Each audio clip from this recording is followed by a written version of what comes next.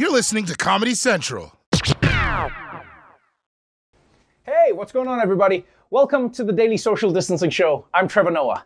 Today is Tuesday, the 10th of November, which means it's been 3 days since the election was called for Joe Biden. And guys, there were so many celebrations that I'm still finding confetti in my clothes. Like, everywhere.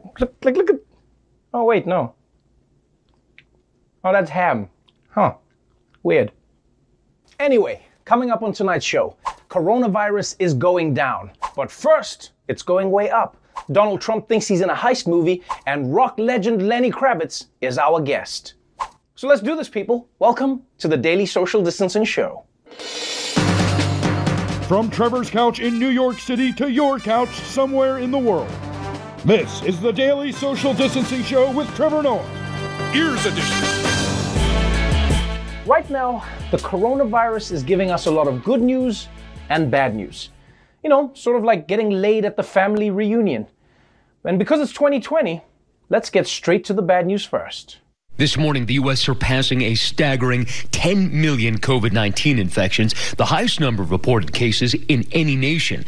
In the past week, roughly 74 Americans were diagnosed every minute. Countries across Europe are struggling to keep COVID-19 at bay. France has reported its highest daily death toll since the start of the second wave, and the weekly death toll in England and Wales has jumped by 41%, surpassing 1,000 for the first time since June. In Utah, overcrowding in intensive care units forcing Governor Gary Hubert to declare a new state of emergency. I am placing the entire state of Utah under a mask mandate until further notice. That's right. Corona is blowing up in Europe and America again. In fact, it's rampaging across the Western world so hard that scientists have had to invent new shades of red for those COVID maps. So right now the Midwest is kind of blood meets fire engine, but the East Coast over here is only at pothead eyes. And I see what Corona did here. It waited for all of us to be distracted by the election and then boom! Snuck into our lungs. It's like how Joey Fatone snuck into NSYNC. Everyone was so focused on rehearsing the dance moves, they didn't notice their bus driver had joined the group. It's gotten so bad that now even Utah is under a mask mandate. And you know shit is bad when even Mormons are using protection. So, that's the bad news. But I did promise you the good news too. And people, this is the news we've all been waiting for. The drug giant Pfizer said yesterday that its vaccine candidate was more than 90% effective in early testing. Dr. Anthony Fauci, the government's top infectious disease expert, called the news extraordinary. He also says there are likely to be other effective vaccines coming soon. The news from Pfizer was even better than expected. I would have been very satisfied with a 70% effective vaccine. According to a Pfizer press release, out of almost 44,000 trial participants, 94 got sick from COVID. 4 weeks after the start of the 2-dose regimen and 7 days after the second dose, protection from symptomatic COVID was greater than 90%. We were jumping out of the chairs, screaming basically, this is unbelievable, oh my God, we may put an end to this terrible pandemic. Jumping out of their chairs, screaming. You know something is good news if it turns a laboratory into the Apollo. The COVID protection rate is 90%.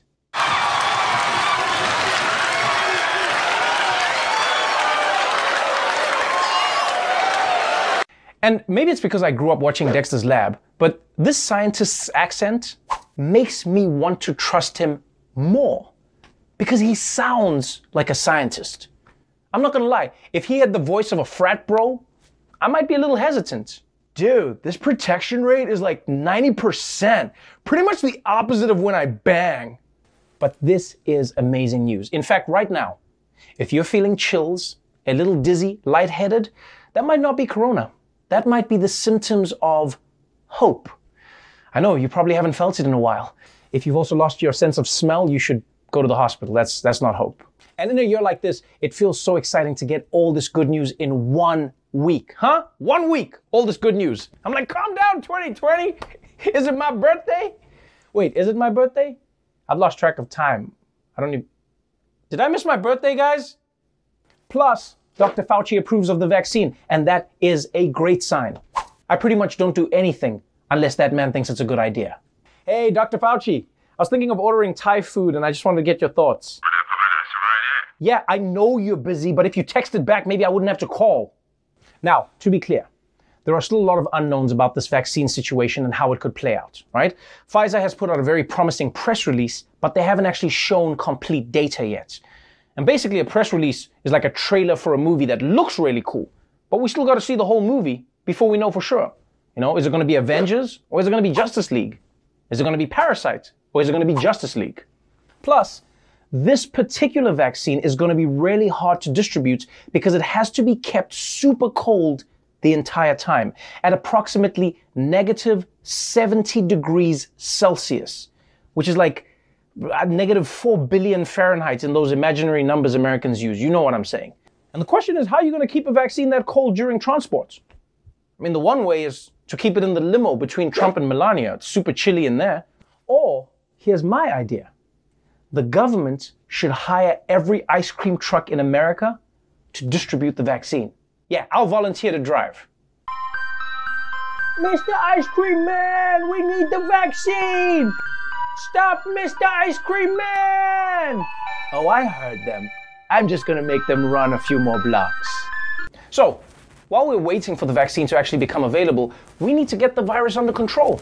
And that job is about to fall to a new president, Joseph Remdesivir Biden. And it looks like he's hitting the ground running. President-elect Joe Biden making it clear the work begins today with the pandemic his first order of business. Biden briefed by his new coronavirus task force, led by former Obama Surgeon General Vivek Murthy, David Kessler, who ran the FDA under George H.W. Bush and Bill Clinton, and Dr. Marcella Nunez-Smith, a professor of public health at Yale. He also implored every American to do their part. We could save tens of thousands of lives if everyone would just wear a mask for the next few months. Not Democrat or Republican lives, American lives. Poor Joe Biden.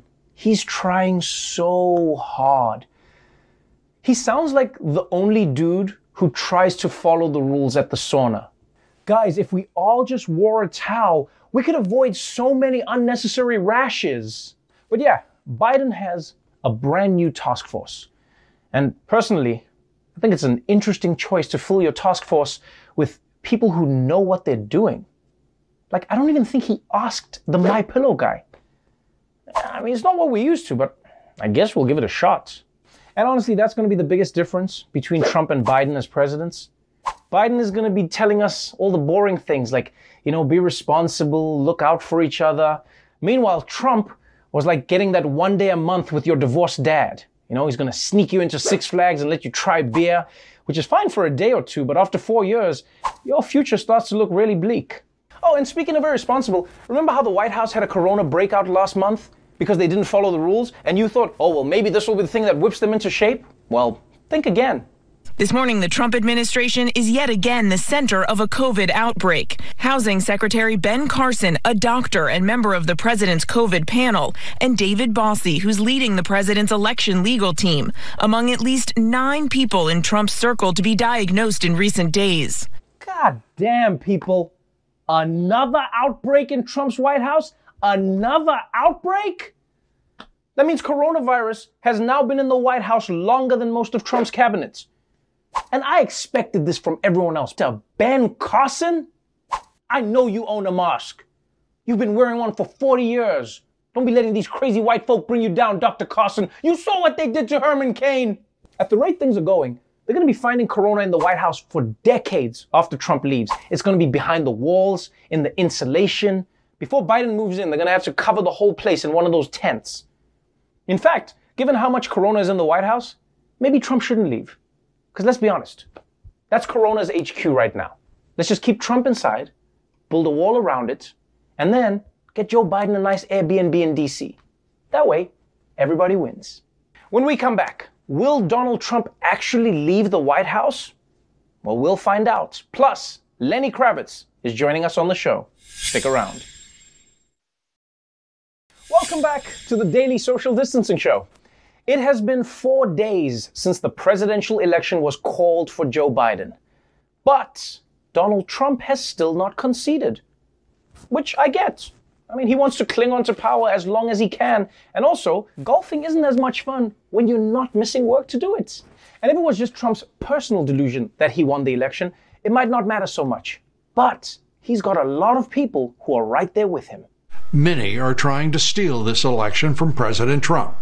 There is no doubt about it. The real point is that fraud took place, and that should horrify us. I can factually tell you tonight, it will be impossible to ever know the true, fair, accurate election results. That's a fact. There's simply no way Joe Biden was legitimately elected president. It just can't believe it. I ask, oh God, that you would take your iron rod, and I ask that you would smash the delusion, Father, of Joe Biden as our president. He is not. The media said Joe Biden's president. Ha ha ha ha ha ha ha ha ha ha ha ha ha ha ha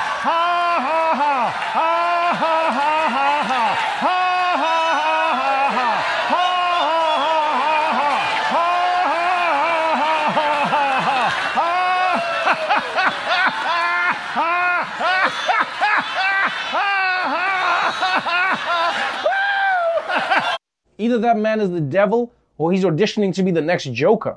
Now, what's really weird is that Fox has already projected Biden as the winner of the election, right? But then Fox are also the same people denying that he won the election. Like, which one is it? It's like when your dog wants to play fetch, but then refuses to let go of the ball. Make up your mind, Fido.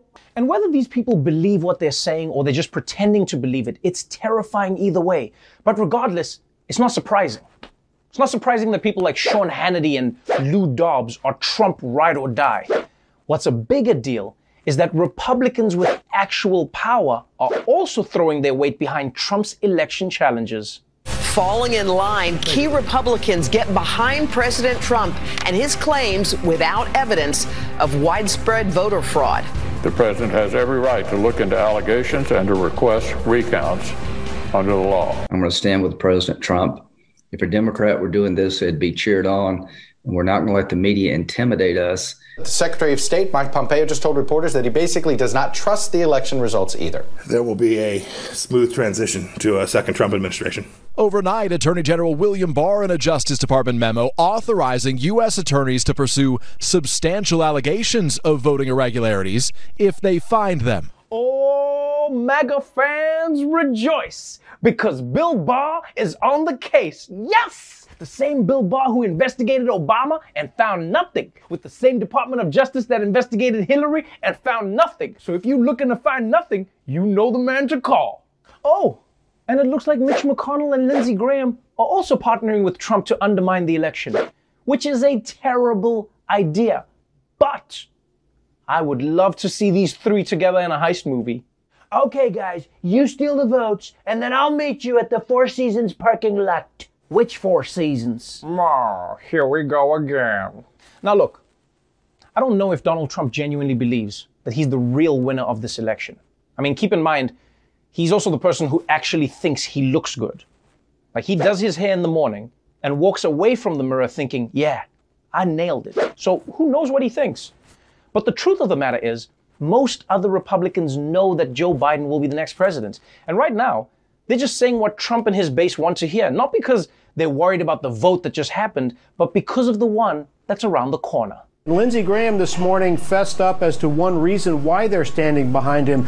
They've got two Senate elections and special elections that will occur in January. If Democrats win both, they will gain control of the Senate under the new president. Lindsey Graham said, if we don't scrutinize these election results, we could hurt our chances of riling up our base and turning them out in January. They're concerned that if they get sideways with the president, either he won't help in Georgia with these two seats at stake, or Trump voters will be depressed and stay home. So again, they're playing this dangerous game to keep people energized. Yeah, that's dangerous. Trump is screaming made up shit that's weakening trust in American democracy. But Republicans are going along with it so that they can squeeze out a few more seats in the Senate. It's like burning down your house just to make s'mores, or dating Kevin Federline just so you can maybe meet Britney Spears. Is it worth it? And by the way, Trump's refusal to concede the election doesn't just raise a big philosophical concern about the democratic system. It is also messing with Joe Biden's plans in some very concrete ways. Starting the transition of power between the Trump and Biden administrations is extremely critical, but Biden is still unable to unlock all of the resources that should now be available to him as the winner of the election, including access to highly classified information and intelligence briefings. Holding the key, the General Services Administration, whose Trump-appointed administrator, Emily Murphy, has refused to cooperate with Biden's transition as president-elect. A GSA spokesman telling CNN there is no election winner. So just to be clear, Trump isn't just off in a corner blowing off steam. No, his refusal to accept reality is going to affect Joe Biden's ability to govern effectively from day one. And with all the shit that America is going through right now, Joe Biden needs every day that he can get. But now, Biden can't get briefings, he can't get the money to set up his staff, and knowing Trump, I bet it'll even get pettier than that. I bet Trump's going to take all the remote control batteries with him when he leaves. He's going to replace all the toilet paper with that really thin toilet paper that your fingers always poke through. Oh, he's going to change all the speed dials on the phone in the Oval Office so that they call the wrong world leaders. President Macron, it's me, Joe Biden. How crazy is that Vladimir Putin? This is Vladimir Putin. So look, for the sake of the country, hopefully Republicans will step up and get Trump to at least give Biden the tools that he needs to take over. The same way Trump got the tools when he was going to take over. Because otherwise, no one is going to be laughing. Well, except for this guy. Ha ha ha ha ha ha ha ha. Definitely the devil. When we come back, we'll talk about how previous presidents have conceded and which one of them was in the shower when he got the big call. Don't forget, Lenny Kravitz is still joining us, so stay tuned. Welcome back to the Daily Social Distancing Show. As we've been discussing, President Trump has shown no signs of conceding the election to Joe Biden. But the question is, why is conceding such a big deal? Well, let's find out why in another installment of If You Don't Know, Now You Know.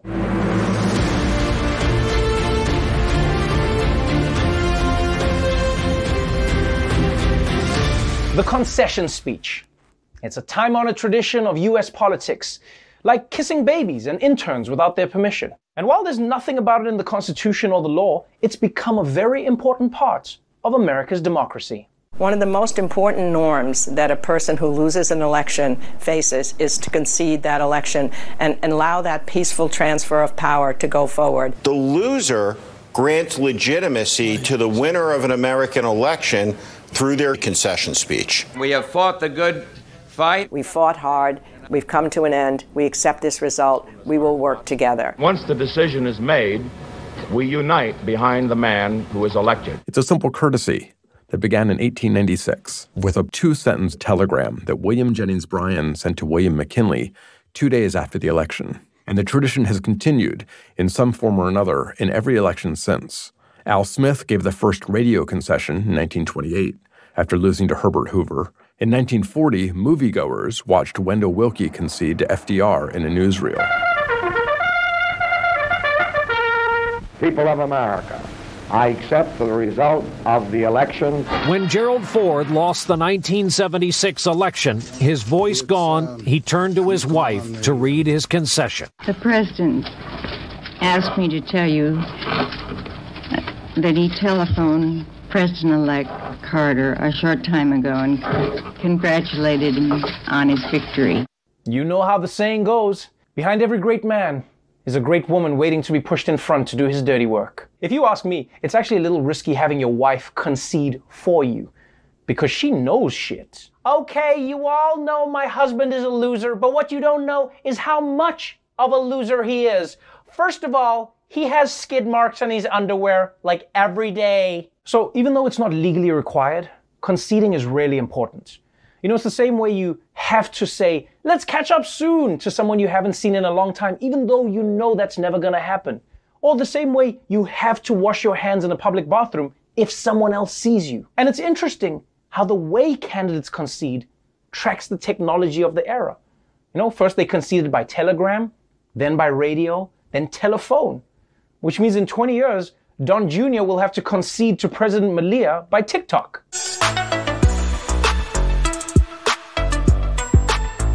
That's right. In modern history, every candidate has offered a concession, no matter how painful. Although, there were some candidates who couldn't wait to get it out of the way. In 1980, Jimmy Carter was defeated resoundingly by Ronald Reagan by about 10 points. The first thing that Jimmy Carter says, I want to have the best transition in history. Carter decided very early in the evening, at like 5:30 California time, where Reagan was, to concede. He did this over the objection of some of his aides who felt that the polls were still open on the West Coast, but Carter wanted to get it over with. So he called much earlier than Reagan expected. Nancy Reagan was in the bath. Ronald Reagan was in the shower. When the president was on the other end of the phone, I was wrapped in a towel and dripping wet, and he told me that he was conceding. And that wasn't the way I'd pictured it. Okay, a guy wanting to concede that fast would actually make me suspicious of becoming president. It's like when someone is a little too happy that you're dating their ex. And you have to admit, the story about Reagan is really humanizing. You know, you never think of presidents running through the house in a towel trying to get to the phone before it stops ringing, but they did. Even President Lincoln had to deal with it. Hold on. Yes, are you calling to concede? No, I do not want to buy slaves. Stop calling this number. Unsubscribe. I've got to do something about this. So, the formal concession has been an important part of the peaceful transition of power for nearly 125 years. But there have been a handful of times when it almost didn't happen. In 1916, the presidential race wasn't called for more than 2 weeks. Democratic President Woodrow Wilson and Republican Charles Evan Hughes both claimed victory one day after Election Day, but Hughes conceded on November 22nd. In 2000, it played out over 36 days. Al Gore called George W. Bush to concede after a remarkably close election, only to call an hour later to take it back. After a recount in a Supreme Court case, Gore decided to concede again. In 1876, Rutherford Hayes, the governor of Ohio, is running for the Republicans. Samuel Tilden, ex-governor of New York at that time, is running as the Democratic candidate. And it's a very close, disputed election. And 2 days before Inauguration Day, the dispute was still alive. Both sides were planning on inaugurating their candidate. Only 2 days before did Tilden concede, and the country came very, very close to a terrible outcome. Yeah. One time America got close to having not one, but 2 inaugurations, which would have been a nightmare. Can you imagine all the traffic? Plus, you're going to need 2 Sean Spices to lie about the size of 2 crowds? And the dueling presidential speeches must be terrible. It's like the Brandy and Monica of inaugurations. The crowd is mine. It's mine. It's mine. It's mine. It's mine. By the way, 1876 must have been a really shitty time to live through a contested election. I mean, because now we've got Twitter, we can just scroll. They could only look out of their window all day waiting for some dude on a horse to deliver the news. Look, here he comes. He has the election results. Oh no, wait. He's just got a list of other horses that he thinks I should follow. It's just an ad. But if concessions haven't always gone smoothly, in the end, it's a gentleman's agreement that every candidate has adhered to. But Donald Trump is no gentleman. And it's pretty likely that he's going to end his term in office by breaking one final unwritten rule. The good news is, it might not really matter. If President Trump decides not to do it, nothing consequential happens to the outcome. There will still be a peaceful transition of power, no matter if Donald Trump stays in the White House or if he decides to leave. The codes, the nuclear codes, and every code will be delivered to Joe Biden. The Constitution has a remedy. If you are not the electoral vote winner on January 20th of the following year, you're no longer the president. You're a trespasser. The Biden campaign saying the United States government is perfectly capable of escorting trespassers out of the White House. That's right, people. And best believe, if Trump is escorted out, he's not going to give a shit about anything. Especially keeping national secrets. Get your hands off of me. E.T.'s hiding in the Hoover Dam. Tupac is alive. He lives in Montreal. The moon landing was faked. There's no such thing as the moon. All I know is this. When they kick Donald Trump out of the House, they better change the codes to everything immediately, because I know him. He's going to try and log back in. They better make the code something he'd never guess, like Eric's birthday. So if President Trump doesn't concede, he will put a stain on the American presidency that'll never go away. But on the other hand, he could be physically dragged out of the White House. So maybe it's worth it. And if you don't know, now you know. All right, don't go away, because when we come back, the legendary Lenny Kravitz will join us on the show to talk about his amazing life. You don't want to miss it. Welcome back to the Daily Social Distancing Show. Earlier today, I caught up with rock legend Lenny Kravitz. We talked about how he's been riding out the pandemic in the Bahamas and the fascinating life that he's lived and talked about in his brand new memoir. Lenny Kravitz, welcome to the Daily Social Distancing Show. Good to see you, my brother. Every time I see you, I feel like you have unlocked a cheat code to life that makes you more relaxed and more cool than any other human being on the planet. And I genuinely would like to know, what is your secret? Man, I'm just, I'm living in a constant state of gratitude, of acceptance, of growth. I'm at peace, you know, and it's been a long journey getting there, let me tell you. It's been a long ride, but I feel great. I've never felt better. And, you know, the best is in front of us. It's funny that you say the long ride because, you know, I grew up knowing Lenny Kravitz as the rock legend. You know, I know Lenny Kravitz as the guy who sold over 40 million records, the guy who has 4 Grammys, the guy who has toured the world multiple times. But reading your book that you recently put out, the New York Times bestseller, truly gave me a different insight into who you are. Because I thought it was going to be like a rock star book of just like, you know, juicy stories and rock tales. But it felt like a therapy session. It felt like a vulnerable conversation with Lenny Kravitz, the human being. Talk me through why you chose to write the book about the first 25 years of your life instead of the following 25 years of your life. Well, let me tell you, first of all, I never thought of writing a book. I didn't want to write a book. It was not in my mind. Through a mutual friend, I met David Ritz and at a dinner, and I knew his books. I'd read his books. I know he's a great writer. And he said, you should write a book, and I'd like to help you do it, but you should write it. And I thought, that's wonderful, but I'm not interested. By the end of the dinner, he'd convinced me. And the biggest thing for me was I thought my life wasn't interesting enough to write about. I really didn't. But I took it as a challenge, and when I got into it, I realized this was about healing, and it was about, especially when it comes to the relationship with my father, which was very challenging. And we had just made peace before he passed. So there were still issues and things that weren't worked out, but through writing this book, right, I was able to back up and see people in my life, including myself as a character. And it took the personal part off of it.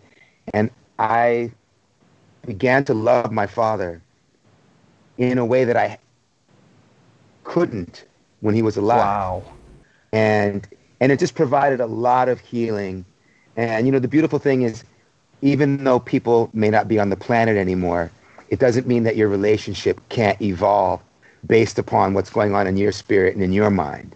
Do you think that your relationship with your father affected how you became a dad yourself? Because, I mean, one of my favorite things to watch is how you interact with your daughter Zoe. You seem like the biggest teammates.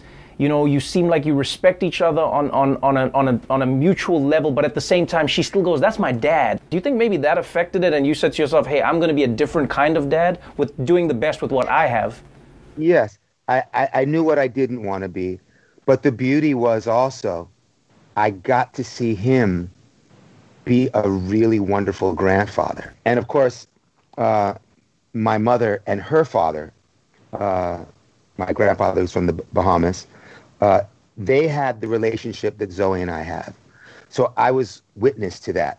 They were so tight, so close. They were father and daughter. They were best friends.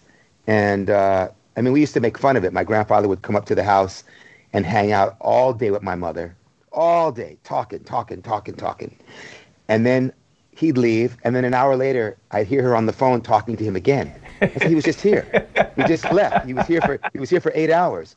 what could you possibly have to talk about more? But that's how they were. So I was taught that, and I look at the relationship that Zoe and I have, who I just spoke to 2 minutes before you and I got on here, and we have that relationship, and it's a true blessing. You know, Lenny Kravitz is a mix of everything. You know, I related to a bit of your story just because of that. You know, coming from a biracial household, especially in the time when it was not normal. I mean, that's when you were born into this family. You know, to have a mom who was the first in the first interracial couple on television, it was a big deal. Your mom is one of the women in the book who you celebrate, and I mean, like, you really celebrate this woman. Like, when you read this book, you go like, man, this is truly Lenny's love letter to his mom. And I can relate to that, but I wanted to know, like, what do you think it is about your mom that made you who you are today?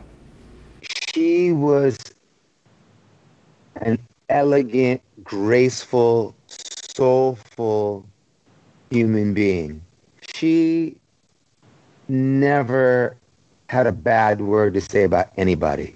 She didn't judge people. Her mind was open. She didn't gossip. It was all about putting positive energy into the world.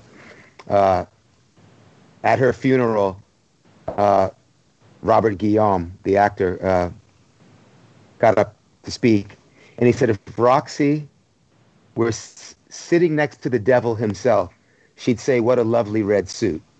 It was all about always putting positive energy forth regardless of the situation. And so she was that person. And she also taught me to be proud of who I was, that I was a young black person, but I had this Russian Jewish father. I want you to be proud of both sides. I want you to understand both sides. I want you to participate in both sides, but understand that you are black. And she taught me that from a very young age. You take the good with the bad and you try and live the best life possible. I feel like that's what Lenny Kravitz does. You know, you're the guy who got stranded in the Bahamas. You know, it's your home. It's one of your homes. But right. You went there thinking, I'm going for like what, a week or a weekend? A week. Yeah. The pandemic hits. 5 days.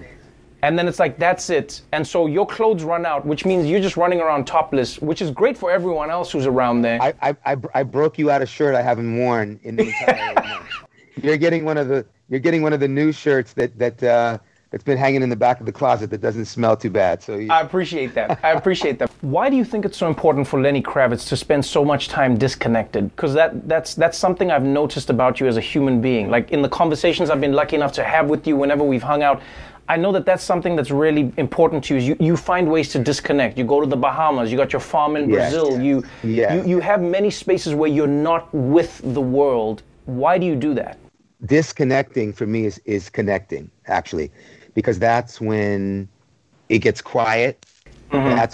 That's when I slow down, and I become part of the nature, and I can hear. I can truly hear, and that's when the music just starts coming. Right. I'm not writing it. I'm receiving it, and so I love that. You know, keeping. You know, I haven't worn shoes in 8 months. You know, I'm grounded. I'm walking in the grass, on the dirt, on the sand for the last 8 months with no shoes. All of that, and just being quiet and being in the middle of all this nature just enables me to be more creative. Wow. Yeah, man. I'll tell you this. You are living a blessed life, and you bless us with those blessings. Thank you for looking after yourself. Thank you for taking the time. Thank you for sharing what you've shared in the book, man. You, man. I'm always watching you. I appreciate it. It's a pleasure, my brother. I hope to see you soon in person. Yeah, man. I'm going to get to the dreads, and then we're going to walk in the streets together, and they'll be like, damn, look at those two guys. They're both good look. Who's the guy with the... Oh, there's one guy with a six-pack and one guy who does not have a six-pack at all. That's very far. He probably eats for the other guy. That's what happens there. Lenny Kravitz, man. Thank you so much, my dude. I really appreciate you joining us. Don't forget, Lenny's memoir, Let Love Rule, is available now. All right, everybody. Well, that's our show for tonight. But before we go, Thanksgiving is coming up. But in the Corona era, homebound seniors are at greater risk than ever before, especially those who don't know where their next meal is coming from. The good news is, though, Meals on Wheels is out in the streets delivering meals to elderly Americans every single day to keep them safe and nourished in communities across the country. Until tomorrow, stay safe out there, wear a mask, and remember, no matter who you are, there's no shame in admitting that you've lost, or in giving a concession speech, or crying big boo-boo tears because you're a boo-boo baby. No matter who you are. The Daily Show with Trevor Noah, Ears Edition. Watch The Daily Show weeknights at 11, 10 Central on Comedy Central and the Comedy Central app. Watch full episodes and videos at thedailyshow.com. Follow us on Facebook, Twitter, and Instagram, and subscribe to The Daily Show on YouTube for exclusive content and more. This has been a Comedy Central podcast.